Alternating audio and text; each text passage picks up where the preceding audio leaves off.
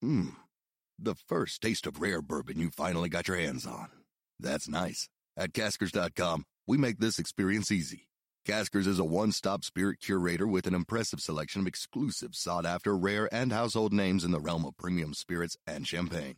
Discover the top flavors of the year now by going to Caskers.com and using code WELCOME10 for $10 off your first purchase.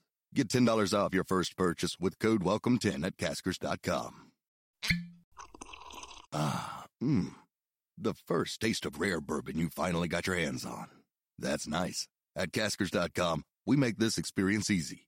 Caskers is a one-stop spirit curator with an impressive selection of exclusive, sought-after, rare, and household names in the realm of premium spirits and champagne. Discover the top flavors of the year now by going to Caskers.com and using code WELCOME10 for $10 off your first purchase. Get $10 off your first purchase with code WELCOME10 at Caskers.com. Welcome to OK Sis. We are two cultural observers and curious minds who happen to be related. I'm Scout. And I'm Maddie. Get ready for some serious sororal energy as we chat about and comment on one another's current fixation of the week. Ready, sisters? Welcome back to the pod, sisters. This is Maddie. I am Scout, and we are the sisters behind OK Sis Podcast. And again, some super exciting news. I am looking at Maddie, and I am seeing her pores. I am seeing her hair follicles. I am seeing her spit. The sunburn. All perfections of her are quite clear because she is in San Diego for the next few weeks, baby. Yeah. I had enough of my apartment in LA, although it is lovely, and I was quarantining with my roommates, and it was a grand time. I just, I needed the big outdoors. I needed some more space to roam and be with the fam. So I'm happy to be back. It's a nice little change of pace and scenery. Yeah, so you're staying with Dad. We had a whole pool day today. We went in the pool, drank some champagne. Yeah, and we are officially TikTok famous because I have purchased a ring light and phone mount. So the days are numbered where I would stack books and lean my phone against a wobbly knickknack in order for it to get to the perfect height. You know what, guys? Like, if you're struggling with your TikTok heights and where to put your phone, get a phone mount. I know it's kind of like that next step, and it's like, ooh, am I going to be that girl? Whatever. The content will soar as a result. I mean, we'll see if it soars as a result. We are not 100% sure that this is the cause and effect of TikTok fame. I mean, it can't do anything but help, is what I'm trying to say. I mean, we'll see what the algorithm thinks of your phone mount. As you guys know, we are still struggling on the TikTok. It's okay because, we have our community elsewhere that's just not on TikTok. Well, just guys, show up for us. Like, yeah. We're putting in so many man hours, so much sweat equity into this project, but we'll get there. Yeah. I'm determined. We didn't do one in our bikini today. Yeah, it's not the vibe today. Oh, that's not the vibe. Got it. I did one in my bikini cover up though. Oh, well, that doesn't probably count. The most skin I'll probably show. Well, I was in full bikini and was ready. Boobs bouncing, the whole thing. Yeah, why didn't you say anything? I don't know. I forgot about it. Oh, okay. So update with me in quarantine. I am a whole new woman because one, I did my eyebrows. I have never so my eyebrows are a very sensitive subject for me because they are very thick and very, like, they literally go up to my hairline and down to my eyelashes. They're like bushy, unruly, out of control, grow super fast, like caterpillars on your upper forehead. Yeah, and they grow really fast. I have to get a wax. Like, I should get a wax every 2 weeks, but since that's crazy, I get a wax every 3 weeks. And I have not done my eyebrows or touched them all of quarantine, and it's been a little nuts. And then Mad saw me yesterday and made a vocal point about them.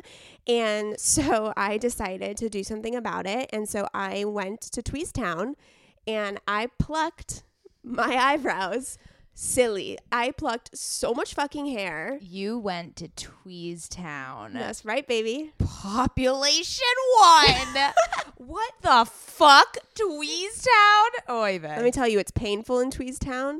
But you of walk course. out of the Tweezetown and you feel good about yourself. I even put some brow gel on. Yeah, you look I great. put some highlighter underneath, not today because we were in the Oh, pool, but last shit. night I just did it because our cousin was having a party on the roof. So I said hi and I was like, I'm going to put some highlighter underneath my eyebrows.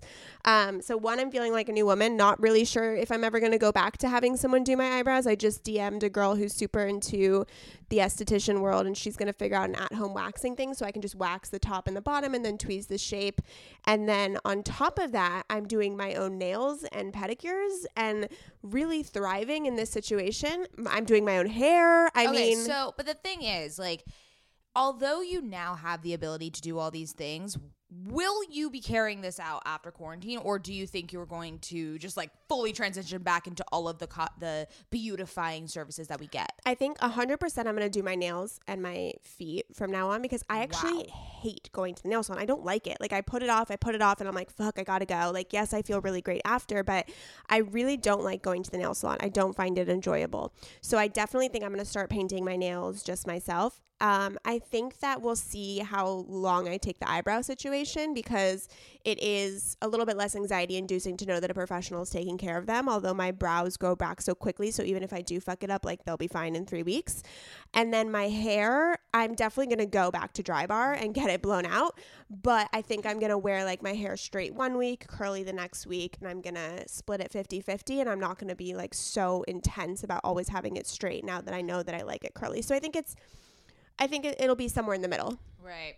No, I'm going to invest in European Wax Center. I am fully just all of the services. I am going to the Now to get a massage. I'm going to go to European Wax Center. I'm going to go to the nail salon. I'm going to go to dry bar. I take all my money. I'm going to the facialist. I'm going to Heyday. I'm going everywhere. I am going to, once this is available to do, I'm going to get an hour massage and then I'm going to take an hour off and then I'm going to get a 2-hour cupping and acupuncture session and Reiki at Saffron and Sage. And it's going to be like a 4-hour day. And in between those two, I'm just going to like read my book in the waiting room. Oh my God. So coming from a place of privilege, yes, this is the things that we are going to do. Yes, 100%. I mean, we're just speaking our truth. No, this is the truth. I think a lot of girls out there can resonate with this. It's been hard out here to be a girl in quarantine. Yeah, but I'm really finding that I can do a lot of these things myself. Yeah. I didn't think that I could, and because I really can. Girls can do anything. Like, yes. We keep forgetting. Yes. We can do anything we want. We have just been conditioned to pay for these services when in actuality, we're pretty capable. Dude, my feet look like I got them done at a professional place. I'm just going to say. Just don't look at my feet. Okay, let's move on from this topic. I want to discuss the new Lady Gaga and Ariana Grande song called Rain on Me. It is a fantastic summer vibe, summer tune. I'm really bummed that this summer is not going to be like any other summer. Why is this summer different from all of the rest? Dianu. And it's just it's sinking in that we won't have the summer that we're typically used to. Like I always look forward to the summer jams and like the summer music and like what's the song of the summer and kind of like seeing all the big pop stars compete for that title. So this year, like, yes, there's going to be summer bops, but we have nowhere to go to listen to them.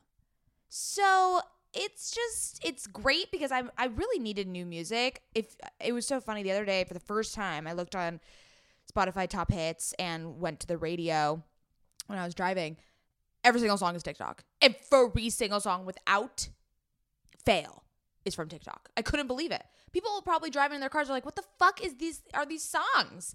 It's all TikTok. That's how new music works, Mads. You put new songs onto the radio that people don't know about, and then they're like, oh, new song. They're not saying, what the fuck is this song? I understand, but just it's never been that way where a platform dictates the top songs. Yeah, you're right. This is like the influence of TikTok is taking over the world. I'm just saying it. Anyways, so Rain on Me, great song.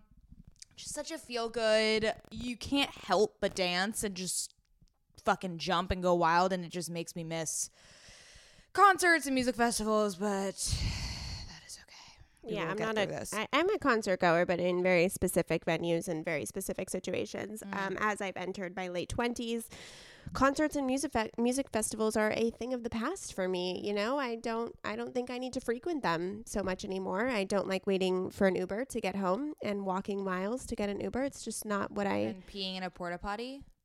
I don't really mind that. Like, it sucks, but like, that's not like, it's a 3-second ordeal. Sure. Walking 2 miles to get an Uber and then not getting home till 2 a.m. Inhumane. Ridiculous. Yeah. We're not. It's enough. We're done. Yeah. We're done. Yeah. Anyways, I completely understand where you're coming from. I think that this summer is going to be a little bit different, but at the same token, we are very grateful that we can have our dad's house to come and just you and I hang out with and have a summer. Maybe this is the summer of Mads and Scout. Maybe. We shall see. Just the two of us. Just the two of us. Okay, sisters, we talked a lot about the fact that we're in quarantine, and we know that some of you are having extreme anxiety. We are having anxiety, depression, mood swings, all the things. And we talk very openly on this podcast about mental health and our experiences with therapy, since I'm bipolar and have been in therapy since I was 14, and Mads just recently got into therapy a few years ago. And we basically promote everyone getting into therapy, but we also know, because a lot of you have DM'd me, that therapy sometimes isn't so accessible and it's hard to get into a therapist's office. So we decided to partner up with BetterHelp. BetterHelp will assess your needs and match you with your own licensed professional therapist that you can start communicating with in under 24 hours. This is not a crisis line, not self-help. It is professional counseling done securely online, and it is available for clients worldwide. You can log into your account anytime and send a message to your counselor. You'll get timely and thoughtful responses.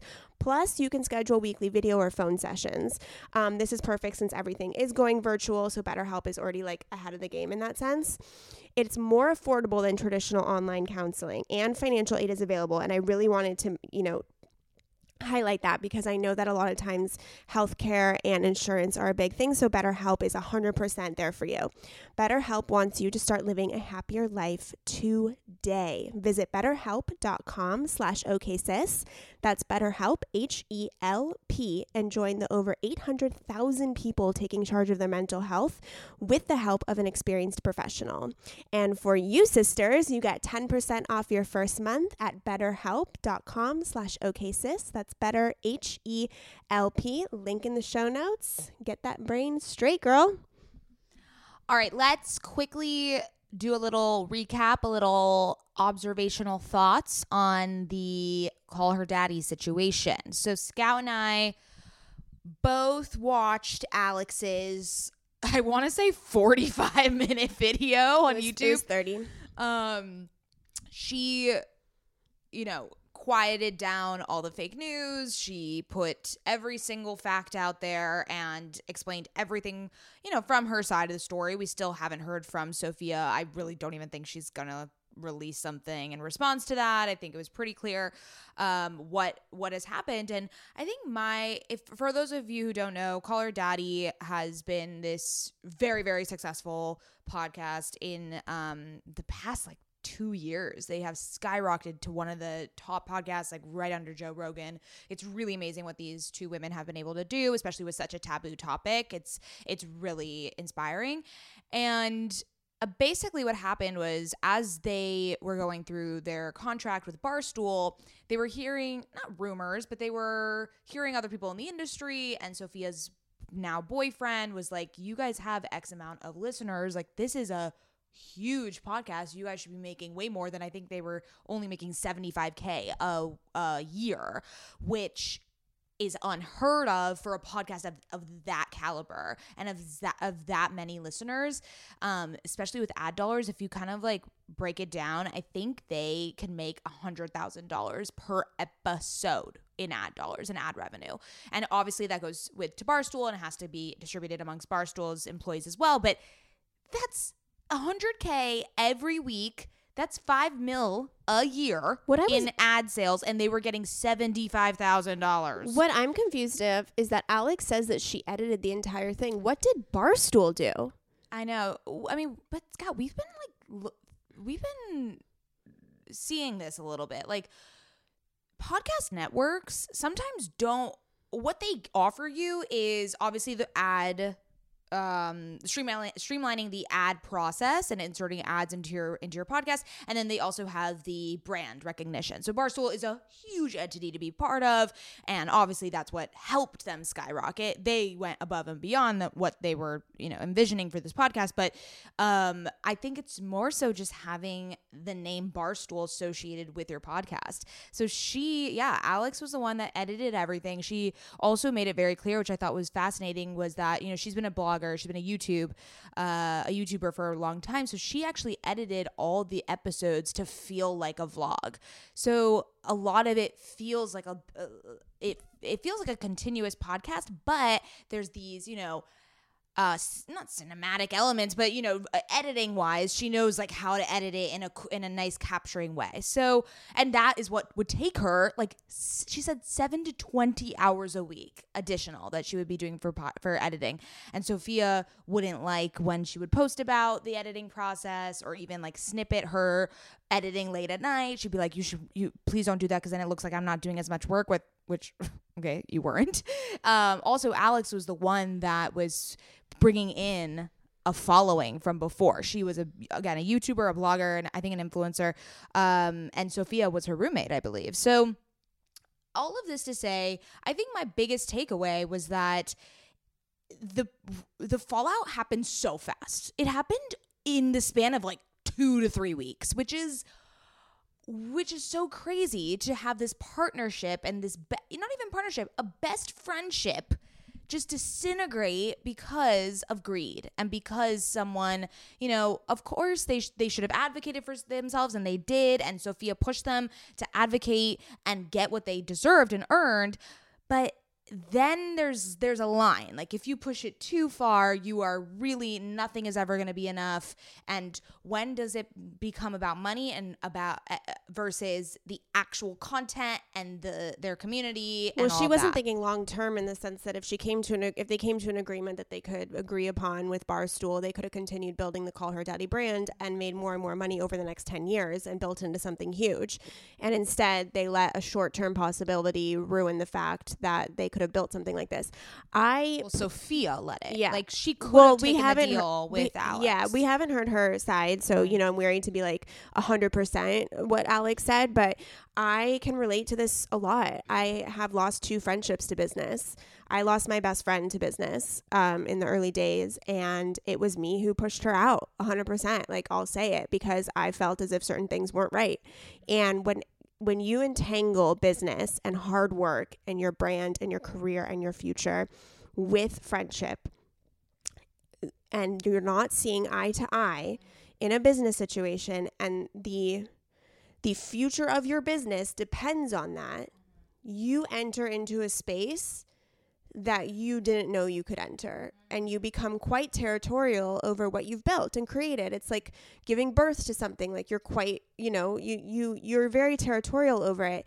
And so I can understand how that happened in 3 weeks. I had a falling out with my best friend, and it happened in things were building now that I look back over the months, but we really stopped being friends within a week. Like it was a week of a blowout, and that happened. And so when you mix business with friends, that's why I don't really enter partnerships anymore, except with you, which I was okay with OK Sis, because you're my sister, and that gives us an extra pressure to work something out if something wasn't going right for us. But entering a business with just a best friend, not knowing how big you can get, and once you make it big time, Sophia I don't know that if she wasn't a YouTuber, she might have never had this eyes on her. Their morals, their intentions were different. They were different. And yeah, like what you said, and I think this is actually a really good lesson. A lot of people come to us and say, I want to start a podcast. I want to do something with my best friend. Or a lot of best friends will say like, oh my God, we should just have a podcast. We're so funny together, and we should just record this, and people would be entertained, which is probably the case. Yes, of course. You probably have a great banter and a great voice with one of your best friends. But going into it, it is so important to be on the same page in in the event that something does happen like this, and I think in the beginning, they just didn't imagine that it could get to this level. And she was like, Sophia, you're my best friend. You're my roommate. Like, we're so fucking funny. And we have all these sex positive conversations. Like, we need to have a podcast together. It would be a great talent matchup. And then you don't talk about the unsexy stuff, and you don't talk about the intentions behind both people. And it got to a point where Sophia was like, I deserve more, and I could get more. And it's just it's so frustrating, because when Alex was telling the story about how they went to the rooftop and he was literally handing them everything they wanted and more on a silver platter. Yeah, the IP. He was handing her the IP. $500,000 for the year. All they have to do is just sit there for a year, even though Alex never wanted to leave Barstool. So it was just interesting. But she just wanted, I guess, just like a little more money to match what they were creating. But literally, he was giving everything on a silver platter, and they could leave in a year. Like, why wouldn't Sophia just do that and just be like, did she hate the Barstool culture and environment so much that she couldn't even just be there for 1 year? I mean, I don't know a lot about her. Maybe this was her first venture. Maybe this was her first business. Maybe this was her first thing. And when you're in that situation and lawyers are telling you things, it can get pretty sticky. Obviously, she has the wrong lawyers, because the term sheets that they were creating were so outrageous. They should have known that was putting their client in jeopardy for her long term. I've been in another business venture where I had to have a lawyer get me out of a company. And so I sat in a lawyer's and I took his advice, and like Dad was there with me because he was my advocate to make sure nobody steered me wrong based upon the decisions I made. So a lot of this brought back things that I've never had a community or the fame like call her daddy, but I have had a friendship breakup due to business differences, and I have had to get lawyer consulting and advice.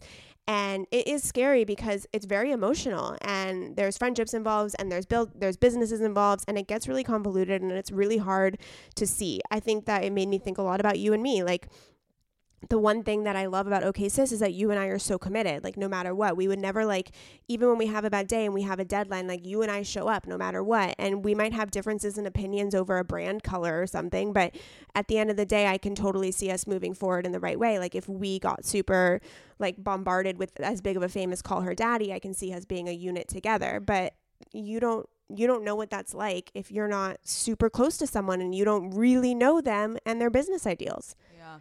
Yeah, no, I agree. So it looks like at the end of the YouTube video, Alex said that she'll see everyone on Wednesday. So she should keep going, dude. No, she is. Thank God. She took the deal. Good. By herself. Good. So we'll see what happens. We'll see what happens. I'm like really excited to stay tuned. It's going to be probably the most downloaded episode in all of episode history, in all of podcast history. Yeah. Everyone is like so eager to see what's going on and if there's a new host or whatever.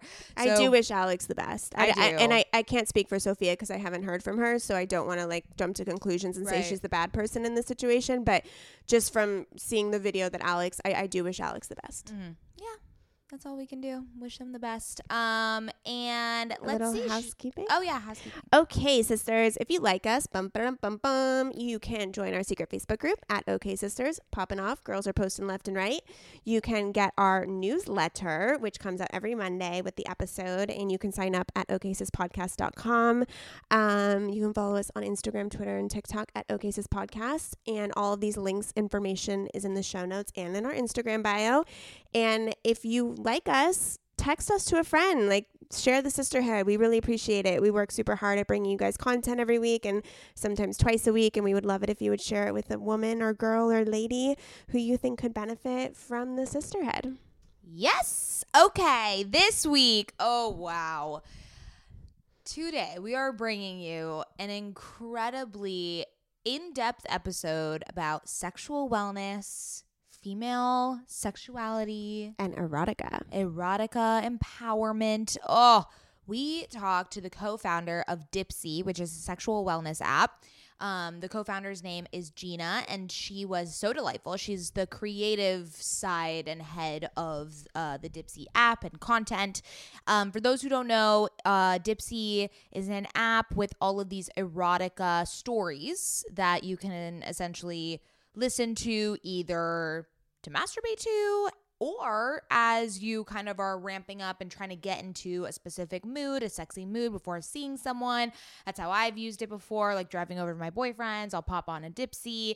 Or obviously if you're looking for just a quick 10-minute, their stories are 10 minutes mostly, and they're very realistic and very relatable. That's the whole premise of their app, is it's this female focused and relatable content that, oh, guys, I mean, if you don't have Dipsea yet, just get on this fucking train. So this is quite timely. So, yeah. We've been talking about sexuality in the queue. In the quarantine. In the quarantine. Yeah, we get it. Okay, so enjoy this episode, sisters. Bye. One of the most surprising side effects of postpartum for me was that my hair started shedding right around the crown of my head.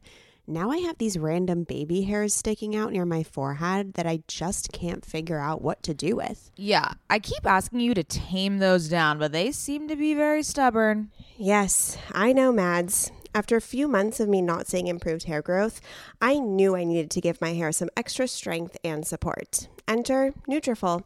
I just got the Nutrafol's postpartum supplement, and I'm so excited because I'm committed to supporting my hair health now that I'm postpartum. The next 6 months is going to be me and Nutrafol. I might not be a mother like Scoutala is, but as you sisters know, we are always on a hair journey here on OK Sister Podcast. I am always looking for a way to up my hair health game. I love Nutrafol because they have a whole body approach, multi-targets, underlying root causes like stress, hormone fluctuations, and nutrient gaps for visibly thicker and stronger hair. While many supplements rely solely on ingredient studies, Nutrafol clinically tests final formulations to ensure their efficacy.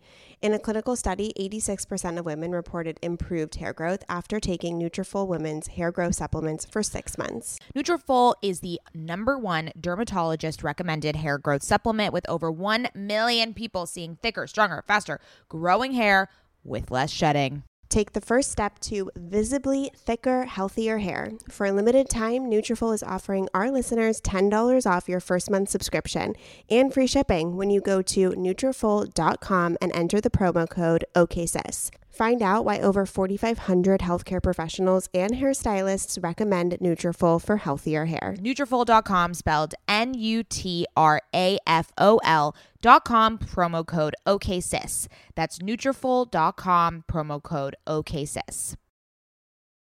Sisters, my goal these days is to always look put together when I leave the house. Nothing over the top or super dressed up or anything like that. I just want to look put together and feel good about what I'm wearing in an effortless yet refined way. When I look at my closet every single morning and think about what I can wear that is chic and intentional, I usually end up grabbing one of my Jenny Kane sweaters, and I always end up loving the way I look and the way I feel in them. You all know, sisters, that when I envision my highest self, I am wearing Jenny Kane. Their sweaters are the quintessential must-have item. I cannot stop wearing my Marina set. I throw it on and immediately feel like I'm in a Nancy Meyers movie, like I could just walk on the beach in Santa Barbara. It is the coastal grandma aesthetic. My favorite Jenny Kane sweater right now is their everyday sweater in taupe. This is the definition of a staple that every woman must have in their wardrobe. Sisters, trust me on this one. I wear it with leggings, oversized jeans, and a little kitten heel or a silk maxi skirt. Legit, Mads and I are so obsessed with wearing our Jenny Kane sweaters that we've literally shown up both wearing the same sweater once. The white alpaca cocoon crew neck, which is this deliciously oversized sweater. Yeah, that moment takes the cake. Both of us walking in with our matching Jenny Kane sweaters. We're obsessed. Can't take them off. Wearing them every day. The type of staples that save your outfit.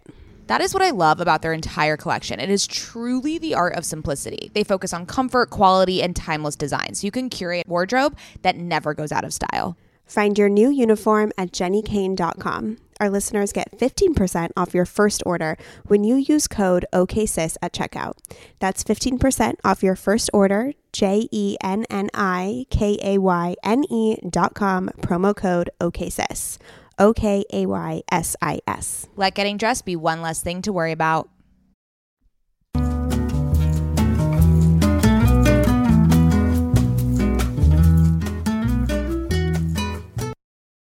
Dipsea was founded by Gina Gutierrez and Faye Keegan, who decided to create a platform offering short format sex stories after becoming frustrated at the dominance of male-focused content and the poor quality of written and video options. Dipsea stories are delivered as short format audio native to the Dipsea app and are categorized to suit where and why women are listening, whether it's solo in bed, enhancing intimacy with a partner, getting ready for a date, or turning off boss brain on the way home from work. Without further ado, Gina. Hi. Hey. How's it going? Good. How are you? Psyched to be I here. am like giddy. I am so excited to talk to you. I don't think I've been like this excited to talk to a guest in a really long time. Okay, so remind me, Maddie, so you must be the OG listener. You're the one who's been listening for a while. I'm an OG Dipsea listener. I got Scout on the bandwagon because I was like, girl, Amazing. get on this. And I did. And I got on it. But you got on it not in your bedroom. You got on it somewhere else, right? Wasn't that the story that you listened on a commute or something? Or no, you listened with a partner? No, I listened by myself on my couch. Okay, good. No, that's like So best I in class. have listened. Yes. Okay. Because we mentioned with Yola, she's mentioned. Okay. So I mentioned that I did listen to one with my partner. It didn't really go that well. It's so much harder. I know. It's We can talk hard. about that. Yeah, and we'll get into that, which I could see it being a good way to kind of spice some things up, but I don't know, it's more of a solo experience for me, and that's my take. But we'll get into everything Dipsea because it's just going to be such a great conversation. But first, current fixations. Scout? Yes. Okay, so my current fixation, which Gina and Mads can see because we're on Zoom, are these 2 gold chain necklaces that I have. They're by Erin Fader Jewelry, and I've been really trying to find a really good quality, beautiful vintage gold chain, and she makes the best ones. I met Erin. She's actually local to San Diego, which is super rad, but I met her at one of our past guests, Whitney Eckes. She had her 50th podcast live episode for Under the Influence, and Erin Fader was the guest. And so that's where I met Erin. And it was so funny because they took a video of the event, and Erin was in this completely head to toe white bohemian outfit with this gorgeous white hat, like fringe. I don't know. She looks like a fucking angel. And they literally in this video, you see her walking past me and me just like checking the shit out of her, like turning my head and staring at her ass. And they put that in the promo video. It's like very apparent because I'm in a blue dress and I'm like, who is that? But I fell in love with her there. And then her gold chains are where it is at. I've been looking for them forever, and I've just been putting them on every day. It's also just a nice little thing to do in quarantine, to have some necklaces on so you feel a little bit more put together. And she's got a bunch of other great stuff. She's a great designer, and the price point is so good for actual quality jewelry and good design. So shout out to Erin Fader. Yeah, she just sent us some necklaces. I'm super excited. I'm into the whole layering gold chains, so that's for me for sure. Okay, my current fixation. I just discovered this brand. It's called Clever Blends. It's CLEVR. I was targeted on my Instagram because Instagram knows me far too well. I also think I found Dipsea from Instagram targeted ads. So there's that. But they're a line of instant lattes. So essentially I bought the matcha powder, and there's oat milk in the powder. So you just add hot water, and then I have a little instant whisk thing. Whisk. Yeah, whisk. I never remember the name of this thing. Oh, electric frother. That's what I have. It's because I've been making the TikTok coffee that everyone has been posting everywhere. So I have one of those, and I've been missing my lattes. Obviously, we're in quarantine. I don't have an espresso machine. So this has been a great kind of replacement for that. Super easy. And then also it's like packed with probiotics and adaptogens. You know, we love ashwagandha over here. There's no added sugar. So everyone get it. And the branding is like on point, which, you know, is an ancillary benefit. Yeah, I was going to say the branding has to be on point if you let it enter your house. So Exactly. Okay, Gina, what's your current fixation? Oh, I'm inspired. I actually am wearing gold chains too, which you also can't see, but I love my Missoma gold chains. Have you heard of that brand out of the UK? no. I feel like almost every one of my girlfriends is wearing the same like set of 3 necklaces, but they're amazing. They're these Roman gold coins. And I get asked all the time what they are when I'm in the real world, when people aren't wearing masks. So in the past, people used to ask me all the time what I was wearing. I super recommend their jewelry. It's amazing. I love it. Awesome. Is that your current fixation? Do we have like the same current fixation? I'm like, well, let me think what else I'm obsessed with right No, now. that's fine. It's just so funny because we've never had guests that have like similar current fixations until like this month. For some reason, all of our guests have the same current fixation. Maybe it's because we're all living like more similar lives. I don't know. Totally.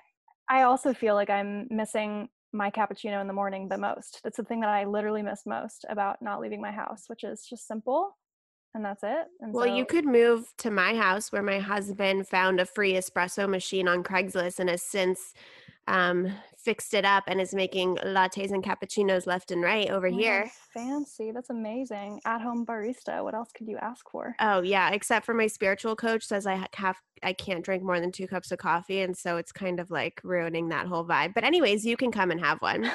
That's good. I can take the second. Yeah.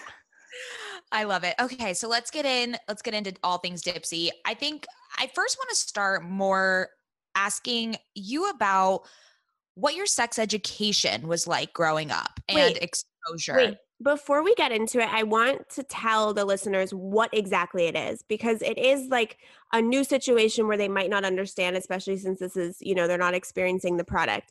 Can you, in your own words, describe what happens when a woman goes to Dipsea and what the experience they have is? Yeah, absolutely. So we call ourselves the first audio platform for sexual wellness, and we basically create short format audio content. So like think about 10, 15 minutes of content. You come on, it's a beautiful app. It's designed to make you feel like it's representative of who you are and like you like it in your identity and it's not something you have to hide in the back of your iPhone. And the stories are a super range of everything. We realize that sexuality is really, really broad. People's preferences are really specific. And so we want something for everyone.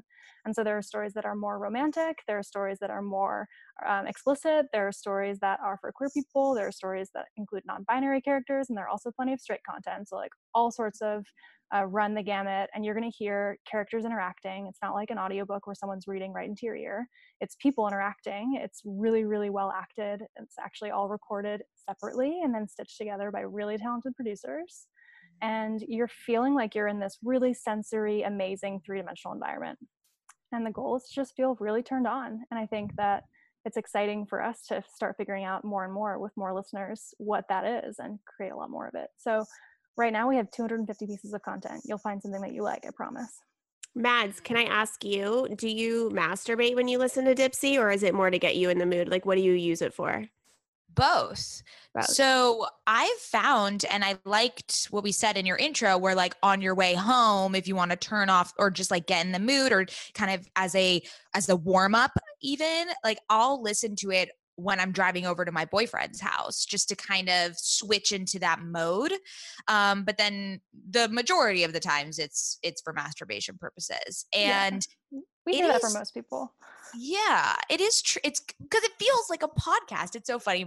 I was telling my roommate about Dipsea, and she was like, "Of course you would listen to Erotica on," because I'm just like such a podcast person that it's just like the audio format. It just feels so soothing to me and homey. Like you're in the car, you can put it on. But no, I love what you said there, but. I do want to kind of backtrack now that we know what Dipsea is and everyone, I mean, if this is not more of an endorsement. I want to talk about how I use it. So it's interesting for me because when I was using it, I felt turned on, but maybe this is because I'm so used to porn that it was hard for me to actually masturbate to it. However, in that sense, since it's a different experience, since it's audio only, I have been working on my sensuality and my feminine energy lately, and I so perfectly see this as I go to the bathroom in a moment alone before I want to be intimate with my husband and like put me in that mood to feel that way because it is very female geared. So it's interesting that like some people can masturbate to it and then like for others it's more just like feeling yourself, like getting into the mood. So I thought that was interesting. You guys are both describing something that we hear a lot. Like one, the idea of feeling yourself. Like what does it mean to really be feeling yourself? And especially for straight couples, you hear a lot that it can feel disappointing when one of you revs faster than the other person. That means that one person's initiating, the other person says no, which is kind of like not a great dynamic. And so this is kind of like something that helps with your pilot light, if it's what I heard one user say, which I loved. And then the other is like turning off boss brain is huge. We're stressed out all the time. We're living these hyper move, productive, measured, crazy lives. And it's really helpful to be able to recenter in something more sensual, because we are more than one thing. Like all of us are more than one thing. Okay, now I want to go back to the beginning. So Sorry. Jesus, because I really want to know the impetus, because this is such a new territory. So I really want to understand you and also Faye's backgrounds and kind of why you felt that this was so needed, and how perfectly you guys found a white space and was able to tackle it like you did. So talk to me about growing up. What was your sex education like and exposure? Did you talk about it in your family? Talk about that. Yeah. So my mom is Swiss. And I think coming from a European background, people are more open and casual about sex. I definitely heard about sex, when I was maybe 4 or 5. The idea of like a man and a woman loving each other and making babies was something that was familiar territory to me way before it definitely was for a lot of American kids. So I think that kind of set me up to be someone that's comfortable with it. Does that mean that I'm some sort of sexual savant? No, definitely not. And I think that actually is a good thing for Dipsea, because if I was that, I wouldn't be able to kind of like meet the needs of all these people, and not everyone is that way, not even close. And I think there's a lot of fear that everyone's more sexual than you, or everyone's living a more interesting sex life than you. But what I've always been really tuned into is psychology. I've always been fascinated by what makes people tick, and why people are the way that they are, and why they behave the ways that they do. Why has always been my favorite of the questions. And it was really fascinating to me in college when I was talking to my girlfriends about their sex lives, that the questions that people were asking when they were having any sort of challenge were, what's wrong with me? What's wrong with my body? Why can't I orgasm? Why can't he touch me better? Why can't they touch me better? What do I like? It was very physical. People were really focused on the physical experience. And it felt really obvious to me that people were missing a bigger part of the narrative, which is what's happening in your brain. What are you thinking about? What are you stressed about? What fantasies have you thought about when you're by yourself? What really turns you on? What really turns you off? And asking yourself those questions opens up a whole different level of sensuality and possibility. And so that to me was kind of the beginning of Dipsea. It's just really thinking about sex from a psychological perspective. Yeah, like when I discovered Dipsea, I was so annoyed that I didn't have this growing up, because to me, and as we mentioned, like this industry is notoriously male dominated, and the content is all developed for a masculine audience in mind, and it's kind of like rooted in fantasy. So by the time you get to sex, it's very confusing, because all of these expectations are off. And then when you're confronted with like the reality of sex, it's it's awkward, it's not like you see in these types of videos when you're growing up. So Yeah. with Dipsea, there is this relatability and this like celebration, and just I love how you said like the app needs to be integrated into your life. It's not something you should be ashamed of. Like I feel as if in other video content, there is that kind of shame, like, oh my God, I don't want to like say that I did this. But with Dipsea, I'm like, I want to post it on Instagram. Like it's so great. And I really think that needs to be celebrated. So it's funny, after Scout experienced it for the first time, she texted me, she's like, it feels real. Like it feels like a reality. So Not even a reality. It felt like almost, I don't want to say a fantasy world for the regular person, for like a real person. Like the one I was listening to today, I listened to one today. The guy was so in tune to the woman's needs. He, like, the whole thing was him just making her come over and over again. And the story never even got to him. And that's such a, like, as a woman, I think in the modern age, we want something like that to happen, but it never does. And so like, it was almost like what we want the world of sex to look like for real people, if that makes sense. I think you are totally hitting the nail on the head, and you sound like you're in the writer's room at Dipsea. What I would love to be right. So relatability is so important, right? There are all these moments where you hear something and you're like, that's not me.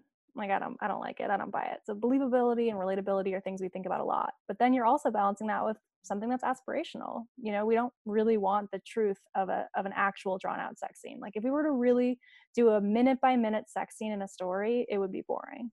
So like there are certain things you have to do to like accelerate pace or ramp up tension and really make communication super overt that are definitely aspirational. But can they happen? Yeah. And like in best moments, do they happen? Yeah. And that feels really cool for people, I think. Like, is it likely that you're going to meet someone on the subway platform that ends up taking you home and gives you the best sex of your life? Like, maybe not, but could it happen? Yeah, it could. And that's the kind of space we want to play in. So you mentioned the writer's room. So I am so interested in the logistics behind this because it's obviously produced, it's curated.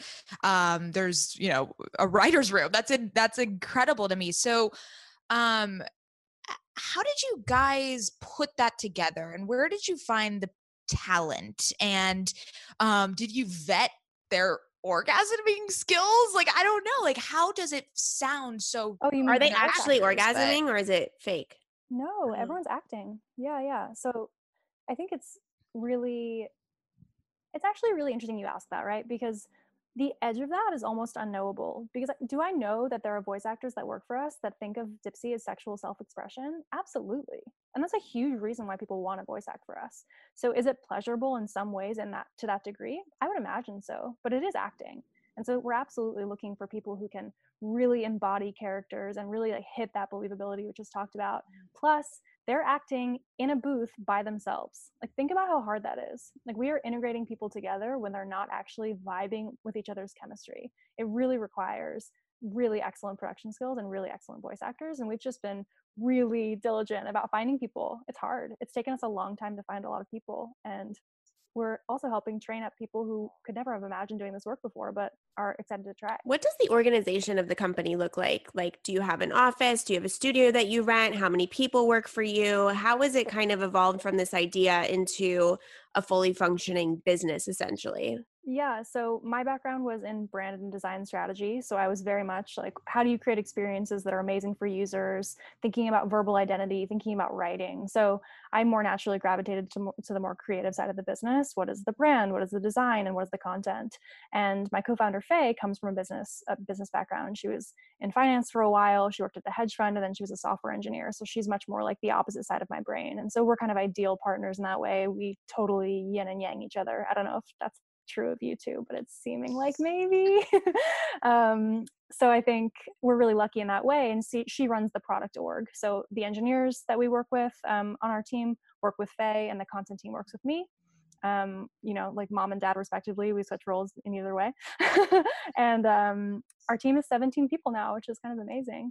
Wow, mazel tov. That is also not counting all the people that we work with to help make the magic come to life. So we work with a ton of story collaborators that help give us their authentic stories. If we're writing a story about someone having an experience with sex from a disabled perspective, we want to work with someone who has a disability. So we work with a big range of people that help us tell those stories. And then we work with a ton of voice actors too. It's so interesting because off the bat, my first impression of you, and I hope this isn't offensive, is not that you were the creative, was that you were actually the logistical, analytical one. Because no, but like the way you present information is so evidence-based and so articulate in that sense that it sounds much more business oriented the way someone would talk than maybe more of the creative side would. But I love it when stuff like that happens because it switches your brain into what you think someone's supposed to sound like on a certain role in a company. And you know what I'm saying? Like it just kind of like puts you in a different perspective. Yeah. And I think by no means am I the person that's like the fountain of creativity at Dipsea. We work with incredible people. My team is amazing and everyone is very creative. But I think we are constantly balancing our intuition, our gut, what it means to be women, what it means to, all these things. Not to say that our entire team identifies as women, but a large number of us do. And also with the evidence, right? Like how our stories are performing, who is actually listening to our stuff. And so that's a constant dance that we're always playing. We call it the pendulum swinging. We'll be like, oh, we learned this thing, let's do that, let's do this other thing. And that constantly happens. So I think being able to be both is kind of important. And Faye is both too. Faye's an amazing writer. The first taste of rare bourbon you finally got your hands on. That's nice. At Caskers.com, we make this experience easy. Caskers is a one-stop spirit curator with an impressive selection of exclusive, sought-after, rare, and household names in the realm of premium spirits and champagne. Discover the top flavors of the year now by going to Caskers.com and using code WELCOME10 for $10 off your first purchase. Get $10 off your first purchase with code WELCOME10 at Caskers.com. So I don't really know how to ask this, but I'm just going to ask it. Does it ever get awkward at work, or are you really good at establishing boundaries, or do you find that the people that you hire are really down for this type of cause and they're really passionate about it? So there is a professionalism that I really appreciate is there. you asking this question. I think it's really important to talk about because there aren't that many companies like ours. So, how does it get handled is a question that's important to talk about. We definitely come to the table with some pretty strict kind of like professional standards of how we speak. And so a great example of that is you can offer up anecdotes and experiences if you feel comfortable, because that helps us to create amazing content. But you can never ask another team member for a specific example or for what their experience is. So you basically just can't elicit someone to, give in or contribute to the conversation if they don't want to. You also have the ability to tap out of a conversation. I've actually never seen this happen at Dipsea, maybe once, where you can say, let's put this on ice. And if a conversation gets too passionate or too kind of like, this is my experience, this is what it was like for me, you can just leave that conversation, no questions asked. It's no problem. I think another thing is to think about how we talk about what I like, right? Or like what my producer likes or what my writer likes, or then what people more broadly like. So we also think a lot about the balance of like, how do you share your experience and also extrapolate to, I would imagine that people like, right? So like trying to move it into the third person from the first person is always really helpful for that too. So we have some like pretty clear guidelines. And then also we try and hire people that are super mission aligned. And we've been really lucky in that because our mission's real and people are really psyched about the idea of empowering women. And it allows us to talk to really amazing people and hire really amazing people. So from the ground level, we know that people are coming in feeling comfortable. They know what they're getting into. So I want to touch on the diversity of the stories, because as you mentioned, sexuality is so vast. And although this is like a female oriented platform, do you guys have do males listen to it, or have you heard from male straight men? We have about 10% of our current audience is men, and we definitely hear from straight men awesome. who say it's super helpful to kind of hear a more feminine take and to get a different kind of understanding of what ideal language is. Like Scott, what you said about like it sounds real but it's also aspirational. I think that's like really interesting for a man to hear the story that you described. What was the story? Yeah, actually? it was Do you remember this the title of it? Rhythm. No, it was the one. It's with Colin. Oh yeah, cool. Yep. So Rhythm is a story about kind of like this like three-way dynamic between a salsa instructor and then two salsa students. But it's exciting for a man to hear that too and be like, okay, like how is consent layered in a way that doesn't feel super weird? And like, how can I express pleasure in a way that sounds exciting for a woman, right? Like that's interesting. Yeah, like I really liked what he was saying. Like I liked the way he approached her. I liked the language he used. I liked the things he said. And I can totally see if I, texted over to my husband, like, yo, listen to Colin, it would be such a great eye-opening conversation about the tone that I like. Because honestly, before I listened to that, the only tone I knew, and this is not, I'm not speaking from experience of me and my husband, I'm speaking from my experience in my sexual life career, is that when you talk, no, because I don't want to bring someone else into the but you said my sexual career. Yeah, my career. Well, yeah, you're right. I've never gotten paid for sex. So my sexual life is that when you talk, it's supposed to be like a dirty talk, right? And so that's the message we've been given via porn, via other men, via one night stands, via whatever it is, via movies. And so to hear the way Colin was speaking, I really liked it. Like I thought it was a really great balance and it spoke to me quite nicely. And it's interesting because imagine all the things that we could think that we could discover that we like, that we just haven't even had like such an experience with. Absolutely. And a huge number of people who did our recent survey talk about sexual exploration being a reason that they're here. Just like trying to understand more. What do I like? What am I into? What are my boundaries?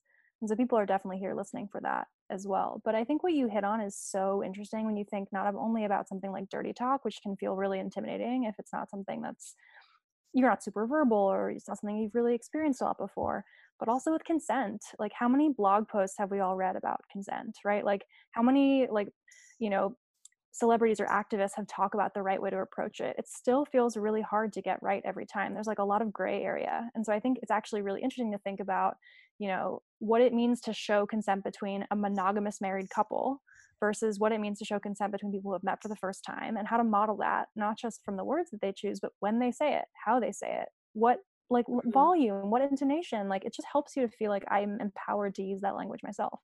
Yeah, when people talk about consent in the more in the media, it feels like unsexy and like a burden or of something that, you know, will turn everyone off, whereas that doesn't have to be the case. So you guys have really achieved, and also not even consent, you guys also do like a lot of safe sex. So him going to grab a condom or she being like, I'm on the pill. Like, it's just so, it's just so. Colin asked, he said, what do you want to do? And she said, I want you to tell me what to do. Like, you've been showing me how to dance all night. I want you to tell me exactly where to put my body and what to do. And so that was her giving him consent to dominate her in that way. I just love Colin, you know, like, I'm just into Colin.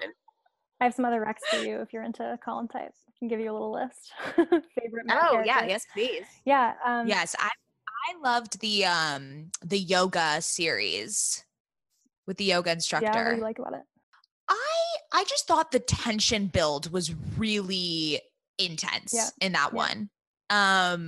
Especially because it's a multiple series and multiple episodes, I guess. But this, and it was a fantasy first, and then it actually happened in real life. So it was like this cool, it felt like a movie. Like, I was like, oh my God, are they actually going to fuck? We don't know.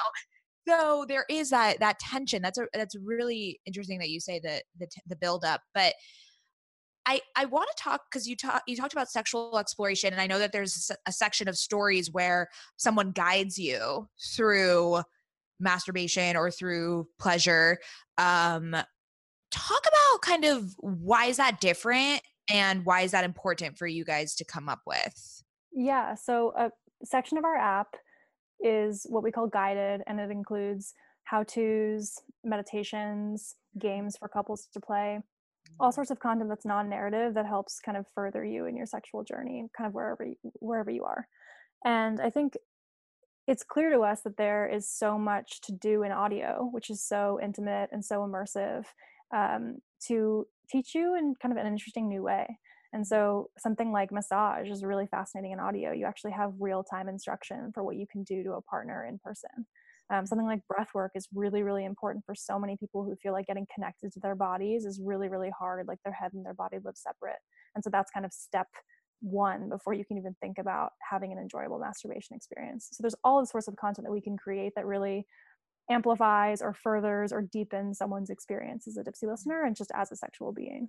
Did you guys start off with just straight couples and then incorporate the LGBT experience, or was that something off the get-go you're like, we're going to try to represent all different type of sexual experiences? We wanted to represent all experiences from the start, and that was very, very core to the brand as a philosophy from the beginning. I mean, I like the lesbian ones. Amazing. Yeah, people are definitely not only listening to what their real life experience is, for sure. I mean, when you talk to most women and their porn intake, it's usually lesbian porn. Like a big majority of straight women watch lesbian porn, so I can see how that would cross over. That's a really interesting one, though. It's a hunch that we have. It's a hypothesis that we have that a lot of women also watch lesbian porn because it feels safer. Because when you're watching visual porn and there is a man involved, it can feel like you're a little bit more worried for the female character. Like, is this person okay? Are they enjoying themselves? Are they in pain? Is what we've heard from female listeners of ours. That may not be representative of every woman's experience, but it is possible. Yes. Oh, that's some psychological shit right there. I mean, and that's what I was mentioning. There's this. It's really unfortunate that Dipsea didn't exist when I was a child, because I think but you can't use it if you're not 18, Mads. You're supposed to be 18. Oh, sorry. That is true. Oh, You're 18. interesting. You're Okay, fine. Okay, when I was 18. But what I'm saying is just I grew up with that male, dominated or male focused type of content. So it's really refreshing, and it just changes everything in my brain that I think about sexually when I listen to a Dipsea. It's so true. And it's interesting because I don't think this was Mad's experience, but I have a very open relationship with our mom as far as sexual contact and questions and not contact, questions. Not contact, sorry. Information and education, I should say. And when I was 14, no, like on my first day of high school, my mom walked into the room and she had never given me a sex talk before. I like knew what sex was and whatever, but she walked into my room and she said, it took me a really long time to figure this out, and I don't want it to take you that long, but you can pleasure yourself without a man, and I would urge you to explore that with yourself. Wow, And that is beautiful. I mean, So rare. yeah. And even if you take away the sexual talk on that, she taught me a lesson of you can provide for yourself without a man, like beyond sex, right? That's the main message there. I didn't even know what to do. She didn't tell me how to give a blowjob. She was like, go masturbate. And so that has always stuck with me as a really empowering thing. And I think that I did get lost, though, in the media's perceptions of what all these things look like. Whereas something like Dipsea, which I wish you could, use it if you were younger, can really relearn more of what you want and more of what's really coming from inside you versus what's been impressed on you by society, or as we've been saying a million times, a male-dominated view.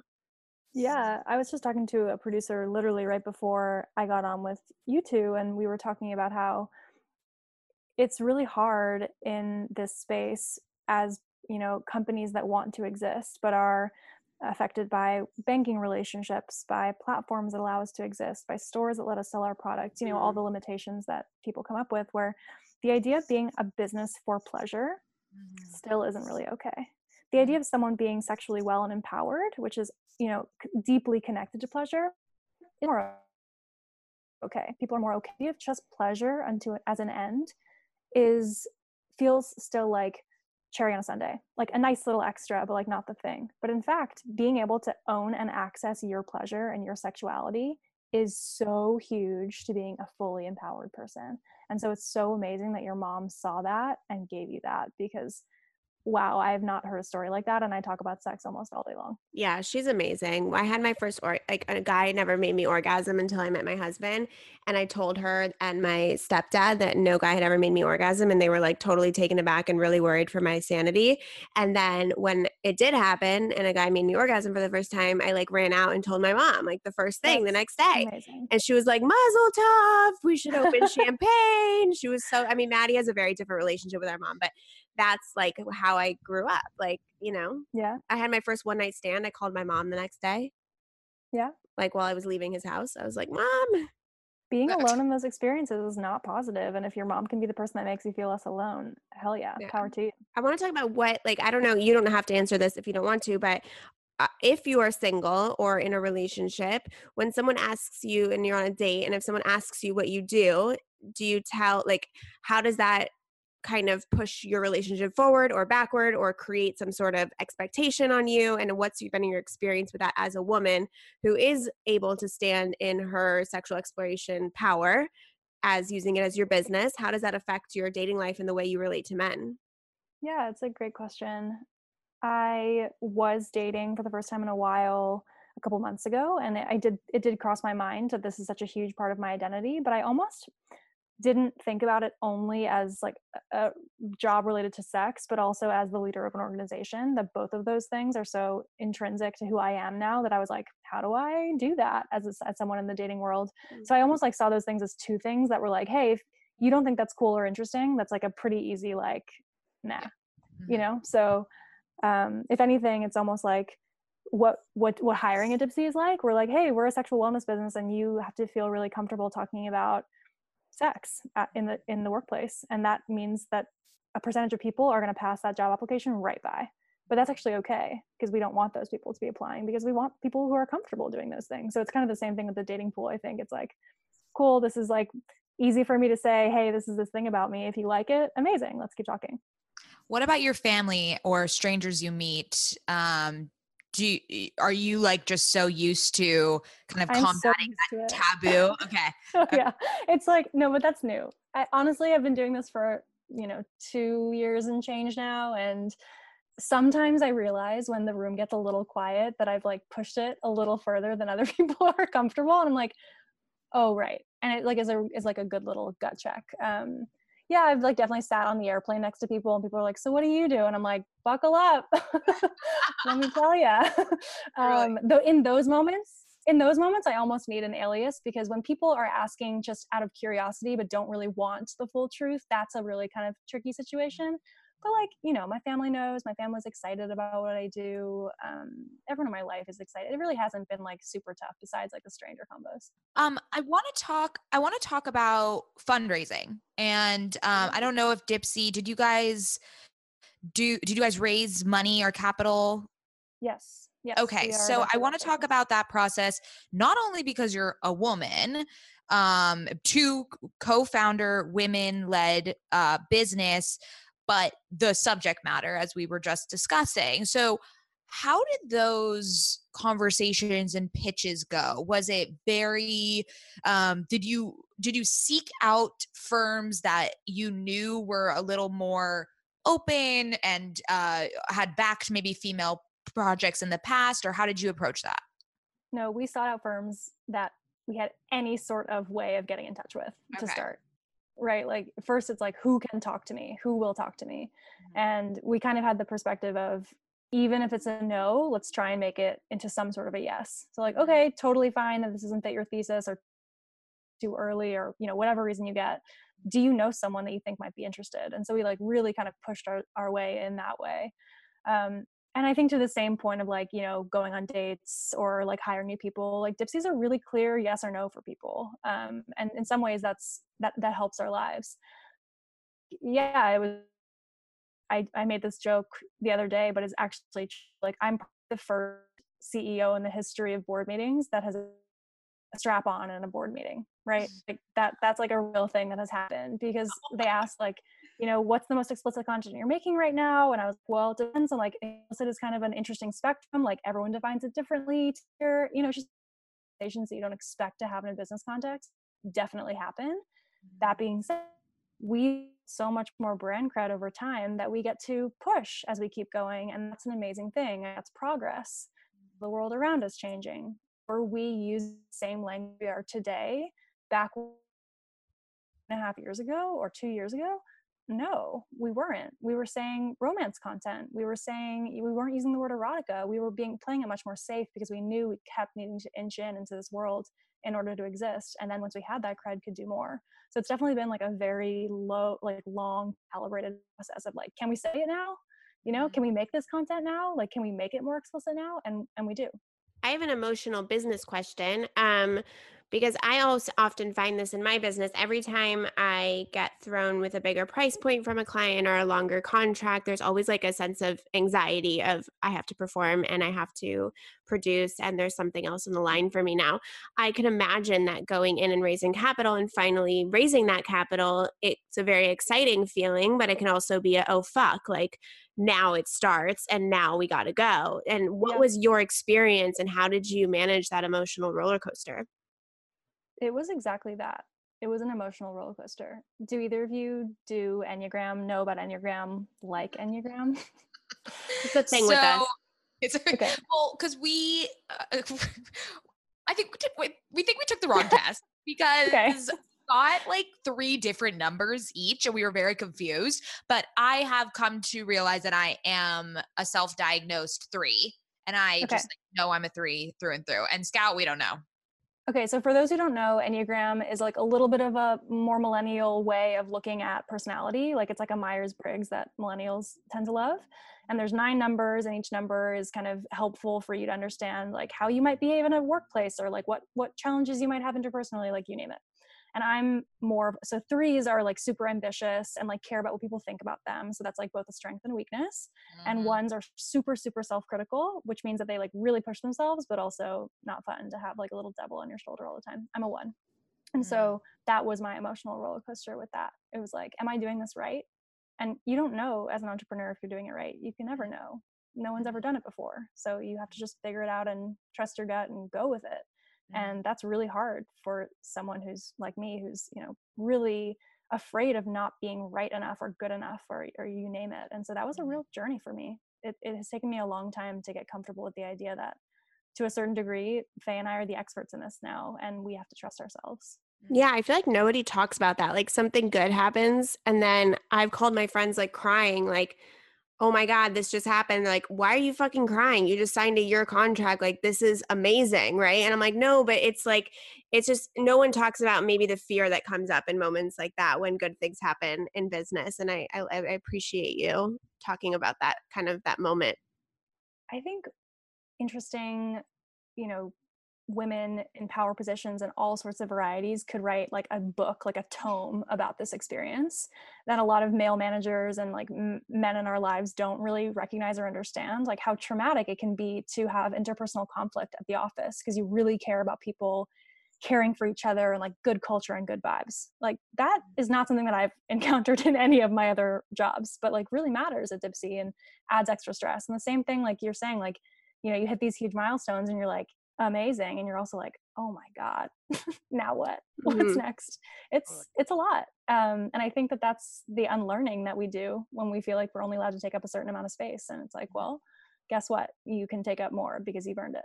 Amen. I want to talk about the public perception of Dipsea. Kind of what feedback have you guys been getting? Like, obviously I'm your biggest fan. It seems like I am just like over the moon about you guys, and I'm a Dipsea evangelist at this point. I love it. It's amazing. But like, have you guys gotten any criticism at all, or sure? Or is it mostly very positive, really like formative experiences that people are having? Mostly it's overwhelmingly positive. We're Okay. really, really lucky and driven and inspired every day by the user testimonials that come in. You know, we see app store reviews, people email us, we get these amazing DMs on Instagram, we share them on Slack with our team because it's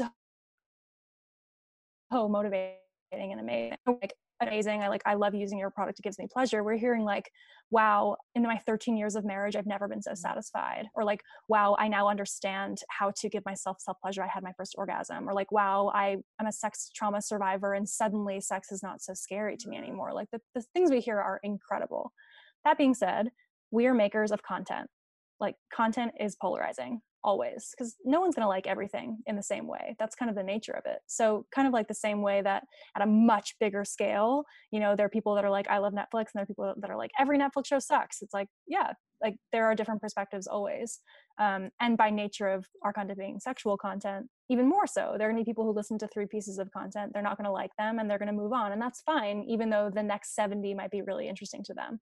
But that is true for us too, and something that we have to, you know, really, that's a really perfect example of where Faye and I work together, product and content. Like we need to make sure that the right stories are being surfaced to the right people or it doesn't work.